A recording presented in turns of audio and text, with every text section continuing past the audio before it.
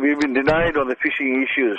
See, the Portnet has issued fishing permits to us for the harbour also, and they're trying to deny the access for us. It seems the same thing is happening on the beach fronts with the pier. Fishermen had one fishing pier at the present moment, which was Snake Park.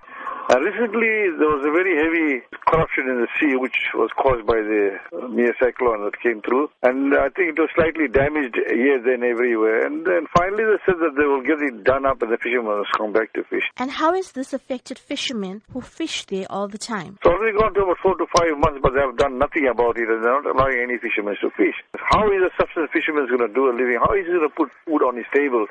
How is he going to send his children to school? How is he going to pay his fee?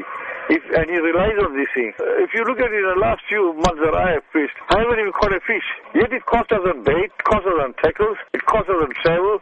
There's a limit for us for fishing. We fishermen have been deprived of this because we're given a quota system to catch fish.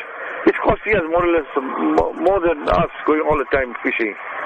You know, it's not fair. It's very unfair. And what was the decision that was taken at the meeting? Now that we want to form a defiance campaign and come back fighting again, we should start taking action and pushing through this thing, because it seems that no one is taking heed to whatever we say. There will be a march on Wednesday, and after that we want to discuss how we're going to go forward. At the end of the day, today the fishermen are still suffering.